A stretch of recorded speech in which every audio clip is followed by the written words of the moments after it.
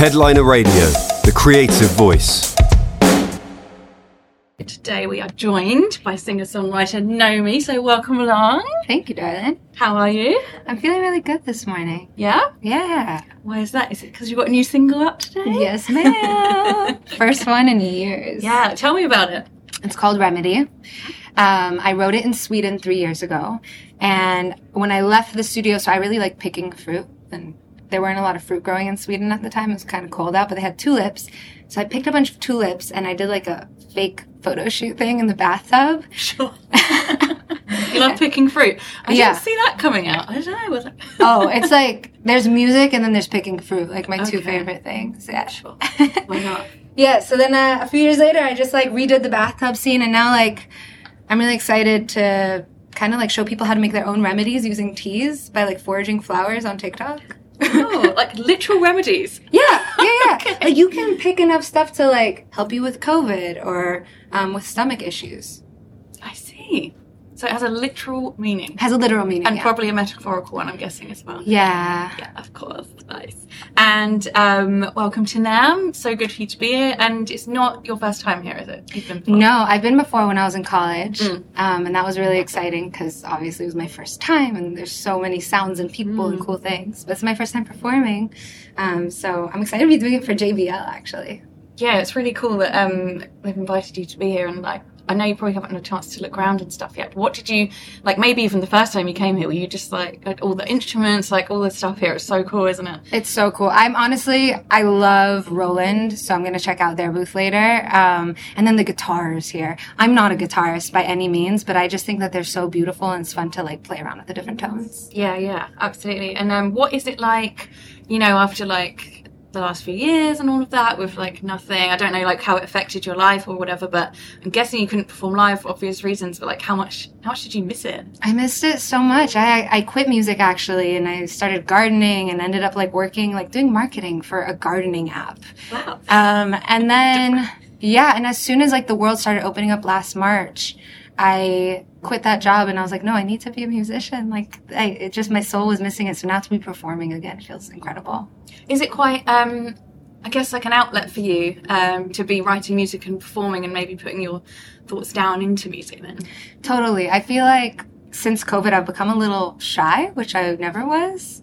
And so for me to be able to like bring out a different side of myself on stage just feels so cathartic.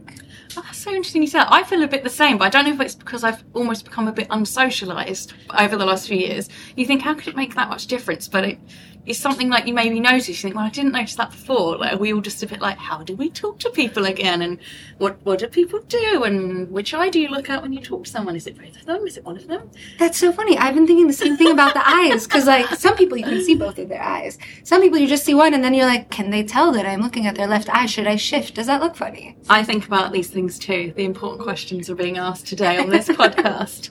I tend to look at the left eye, just in case anyone's listening and wondering. Don't know why that is. Really? Don't know why I favour the left eye. Yeah. I think that's fucked up to the right eye. Yeah, it's a bit. I'm sorry, right eye. We need equal opportunities for all of the eyes. All eyes matter. You know. You're gonna get cancelled for that. I'm gonna get cancelled. So did you write much music during the pandemic? Like during this period, were you like really inspired, or was it like complete opposite? Were you like, I just don't feel anything and it's really difficult? For the first year, I didn't write anything. I couldn't. I kept trying. I signed a publishing deal. They were putting me in Zoom sessions. I had friends coming to my backyard sitting 6 feet away. We would try to write together and I couldn't get anything out. I was so depressed. And then at the end of the pandemic, one of my favorite producers of all time at the time heard my music and he was like, I'll make an album for you or with you. And I was like, okay, let's go. So immediately I was writing like 2 songs a day and I haven't stopped since. And I just like, I feel like a full human again. It's just pouring out of you now. Yeah. Okay, you've unlocked it. And what are your like musical memories as a kid? What did you sort of grow up listening to? Maybe, I don't know if it's what your parents were listening to or friends or something. Like what were you into back then? I loved Nirvana, The Shins, Regina Spektor, Arctic Monkeys, but then I loved Israeli artists like Sarit Khadad, Eyal Golan. My mom only had like 3 CDs in her car on the way to and from school, so we listened to these 3 Israeli records just over and over again, and one of them is this woman, Sarit Khadad, and she's like such an angry bitch. Like, I mean, Shanad, if this ever comes out and you hear this, I love you. But she'll know what you mean. Yeah, and it really influenced my music because, like, I really take my anger out in song and not in person, which is great. Okay. Do you kind of like those kind of artists that are like, I don't know why I'm thinking like Alanis Morissette, you know, that kind of thing? They're just like owning their anger, but in a way that's like... Yeah. Like, I can make death threats through song, and it's cute because I'm smiling. But if I did that in person, like, I'd be in jail. Through song, it's fine. You Yeah, can say things in song that you can't in real life. Well, that's kind of true, isn't it? Yeah. Do you feel, I've always wondered this, like, people obviously put deep thoughts and, you know, personal things into songs. Is that a weird thing to do? Like, to kind of sing about things you wouldn't normally even talk about? Or maybe that's just a British thing, because we don't talk about our feelings. Push them all down. I don't know if Americans are the same. They might be a bit more, like, open to talking about things, but we just squash that shit. So, bury it deep, it's not happening. So how do you find that? Honestly, it used to not be weird for me, and then as soon as I became self-aware through COVID, now singing these songs, I want to die. I want to die, because everyone in my family, all of my friends are like, we know what you're talking about, and like dating too, and then these guys hear the songs and they're like, what's this about? I'm like, oh, can you please not ask me about my diary? Yeah. Okay. I was going to ask, do people kind of go, is this a song about me? Yeah. Especially if it's not good. I'm not saying I don't know if they're negative, but... I mean, none of them have been positive so far. They were a little direct, but I liked that. That was good. Yeah. I wonder as well, you remind me a bit of, I hope you take this as a compliment, Lana Del Rey. Ooh. No, that kind of sound when I was listening to your songs on Spotify before coming here. But I love that. That was like such like, I love her tone and her sound and stuff. I wondered if she was any kind of influence in you, or even subconsciously. I don't know if you just into her in general. No, it's funny. Somebody said that to me a couple years ago, and then I heard the song by her called High by the Beach, which I love. But other than that, I don't know her music very well. Oh, okay. Yeah, because I was nervous because I was like, shit, if so many people are starting to tell me I sound like her, like if I listen to her music, I don't want to end up making something too similar. You don't, it's in no way like, oh, it sounds like you've literally ripped off. It's just like little elements here and there, but no, it's really nice. I thought, Thanks. like comparison. Don't know if you can hear this, everyone listening. That's just the aircon that's on now, just in case you're hearing some... That is what that is. I love asking these. What was the first music you bought with your own money, if you can remember? Mm-hmm. These usually are like either really cool, like someone will have something super cool, or like super dork. Yeah, mine isn't. I mean, mine's kind of cool. It was Ella Funk by Black Eyed Peas. Oh, that's okay. Yeah. Okay. That was the album, right? Yeah, they had like, I'm Hey pretty Mama. sure I had that. Yeah, Hey Mama. Is that shit that make you move, Mama? Yeah. I just got to work with one of the guys who produced that album, and it's been such a nice full circle moment. No way. I'm like, dude, you changed my life. Oh, that's cool. Yeah. Oh, nice. What about, like, what were the posters that were on your wall as a kid? Mine was full on Spice Girls, Boyzone, don't know if you knew them. A UK band, Curtains, you know, dreamy Ronan Keating, all that stuff. But pretty Spice Girls heavy for me. It's funny. I would see girls in my class with like Spice Girls, and I was like, that's so girly. I love NSYNC. I'm badass. Yeah, so I had all the NSYNC boys. Oh, there we go. I was Team Backstreet Boys, but I did like NSYNC too, but I did like Backstreet Boys more. I used to walk around saying that they were my arch nemesis. I didn't know what that meant. They were what? Marriage? My arch nemesis. Oh, marriage. I thought you said marriage nemesis. I was like, no. What is that? I also thought I was going to marry Justin Timberlake, and he was secretly Jewish and like was waiting to come out and tell everyone for when I was 18. I mean, he could just be waiting a really long time to pick his moment. Yes. I mean, he has also got married. He's really going out of his way to toy with you now, isn't he? Like, honestly, he makes it hard to get. I like it. Let's go. He's playing the long game. I see what you're doing, Justin. Oh, okay. Sorry, Jessica. Yeah, sorry, Jessica. What about what? I'm guessing it's like true events or maybe things around you. What inspires your music? Is it stuff that happens to you? You know, things you're going through, that kind of thing. Yeah. It's whatever is on my mind, really. Oftentimes, I go to the studio and I try to really think about what I'm going to write that day, and then whoever I'm working with will play a few chords, and then I freestyle. Okay. so then the subconscious stuff actually comes out. So it's never anything that I plan. It's whatever I'm really feeling inside, which is why it's kind of embarrassing to sing them out loud, because I'm like, oh, here are my feelings. And you're going to hear them. Yeah. Do you feel like a natural performer, though? Because watching you seem like really like cool, and your music's really good. You're a really good performer. Like, how does it feel to actually perform? Is it something to get used to, or is it always a bit weird? It used to be really weird. Now, it's funny. Now, like, I try to pretend I'm in my bedroom, or I'm trying to pretend I'm singing to the people I wrote about. So then, like, I really get into it, and I kind of, like, block out everyone there. But, like, this one song, Mirage, it's my favorite, and I fuck it up every time because I get so sad during it. I want to cry, and then I don't play the right parts, and it's just embarrassing. Is that the one today where you said fuck in the middle? Yeah. I kind of liked that happened. It was like a once performance with the unique fuck in the middle of it. You're so welcome. Anytime. A once performance? What does that even mean? I'm sorry, I'm really jet lagged, anyone listening. Yeah. That's what caffeine is for. Yes, I am drinking Diet Coke. Other drinks are available.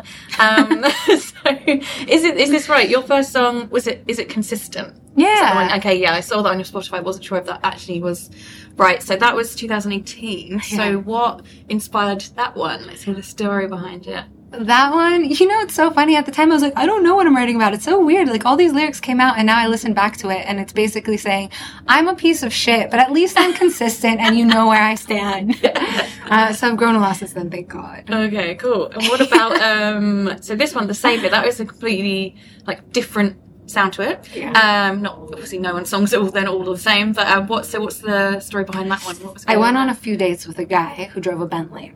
Oh. And I say that because it just seemed very flashy. He was so nice. And then by like date 3 or 4, he was like, hey babe, so like if you want to move into my place, it's all yours. And like, if you want, like, I'll take you to Paris next weekend, whatever. And I was like, whoa. I'm not looking for that. Like, I'm just looking for a nice guy. Like, I don't need that. And when I broke up with him, he like try to go to my mom's house to gift her and me like these $5,000 dresses to kind of get me back. And I was like, yo, I don't need a savior. Like, I don't want that. Like, I'm okay on my own. Thank you. Yeah. Wow. Dress it. What was his job, by the way? He was in real estate, but he would go to like Fashion Week for some reason. Yeah. Did you go to Paris? No. Okay. No. That's not my vibe. Think you did. I was thinking no, but like I went to Paris like in the future on your dime. Yeah. Yeah. What did you think? It's okay. I love Paris. Parisians could be nicer. Yeah, I agree. I just went to France last week, not Paris this time, but they were slightly friendlier. But in general, I did find they were a bit rude. But then I think, to be fair, I can't speak French, and that must be well annoying for you, because I just expect you to speak English. Yeah. Just say something in vaguely a French accent, but I'm just speaking English words. Yeah, that probably is quite annoying, to be fair. Can I please have water? Thank you so much. Yeah. No, I learned how to curse really well in French, so I'm like, my following few trips, they were nicer. Yeah, because I'd be like, I know how to say this, and like, oh my god, you're so funny. Yeah, at least you've got that, like, rather than the basics. But like, yeah. So, is this before, obviously, Remedy, which is out today, is Saviour, so that, oh no, we've just done Saviour. There's Pass the Knife. Pass the Knife, that's the one I was going to ask you about. Yeah, you've performed that today, and that one was really good. So, yeah, there's definitely a story behind that one, because that one was quite intense. What was the story for that one? Do I give the real story or the one I gave to press a few years ago? It's up to you, I won't know either way. So. Honestly, the first half is about somebody that I was dating. I found out that he was cheating on me on the same days that we would be together. And that was shocking. So what I did was, there's a line, it's like, cover you in scars just to leave a mark, get you addicted, tear you apart, where I basically, the last time that I left his house, I put in a lot of like love notes everywhere, being like, have the best day, babe, and da-na-na-na, knowing that I was gonna dump him, that he would find all of them. I was a little psychotic. I was so much younger. Okay. And then I ran into him like a month later, and he was like, and then I saw all of these notes everywhere, and I'm such an idiot. And I was like, oh, really? Yeah, sucks for you, bitch.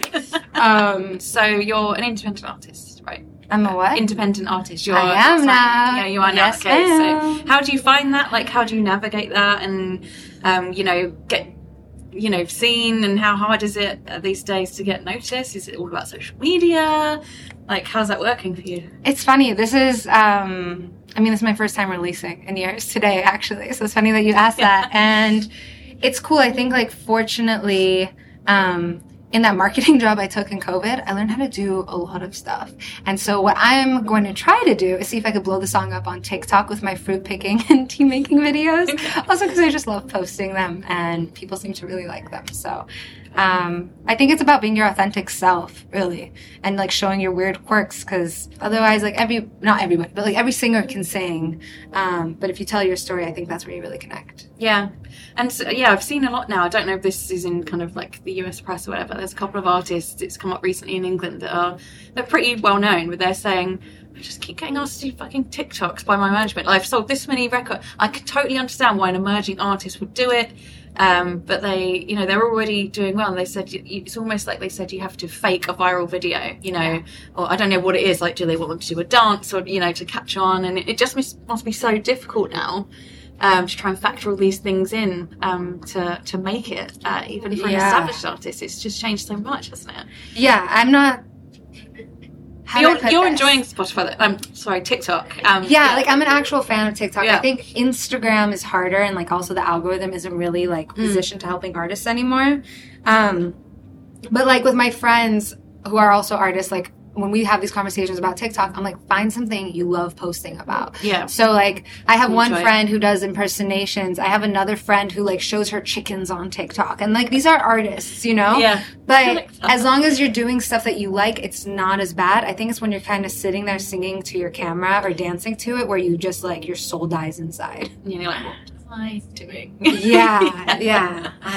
We could ask that about a lot of things, I suppose. But I suppose I could ask you about Spotify as well, since I Freudian slipped asked you about that instead. But for emerging artists, a lot of people, they're quite negative about Spotify. It's well known. Ironically, this podcast will be on Spotify, but like they take a big cut. We don't want to annoy Spotify. We love you, Spotify, but they don't pay out enough. But at the same time, they do open up you to an audience that you probably wouldn't have, because I know you from Spotify. I don't have that login, I'm not an artist, but you can see, can't you, like where people are listening to your music where maybe you wouldn't reach that normally. So what's your opinion on that? I think if there wasn't a Spotify, I don't know what I would do. Like what, I'm gonna like go sell CDs on the side of the road? Like I agree, Spotify could be doing a way better job paying people fairly, and I think that the discovery, one thing that really frustrates me, to be honest, is that the labels really do hold market share in the playlisting. So playlists, I don't know if like the general public knows this, but like in the music industry, we know that the playlist kind of like gives certain spots to labels. So there are only so few spots left for like independent artists. Right. So that makes it really hard. But at the same time, like everything's a blessing and a curse. My God, I sound so religious. Yeah. This is what happens when you have a spiritual awakening in London. Apparently so. Yeah. I love it. I'm loving the positivity. So what's coming up music-wise? Like, let's say rest of the year. Like, what have you planned? Are you going to be doing an album? Like, what is going on? I'm releasing a single every month for the next few months. My favorite one yet, honestly, comes out in a month, July 8th. It's called Different. And then I'm releasing a collaboration with my friends Avi Snow and Julieta, July 29th. And another collab actually with a British artist, this guy, Mr. Cuts. Oh, cool. He just produced like a song for Stormzy, and he does like a lot of like green tea paint. He's so sick. So I'm really excited to just like be releasing everything I've been working on for the last year. Okay, awesome.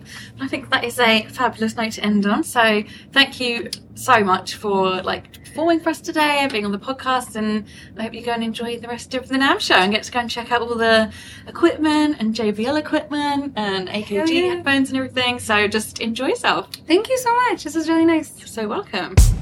Headliner Radio, supporting the creative community.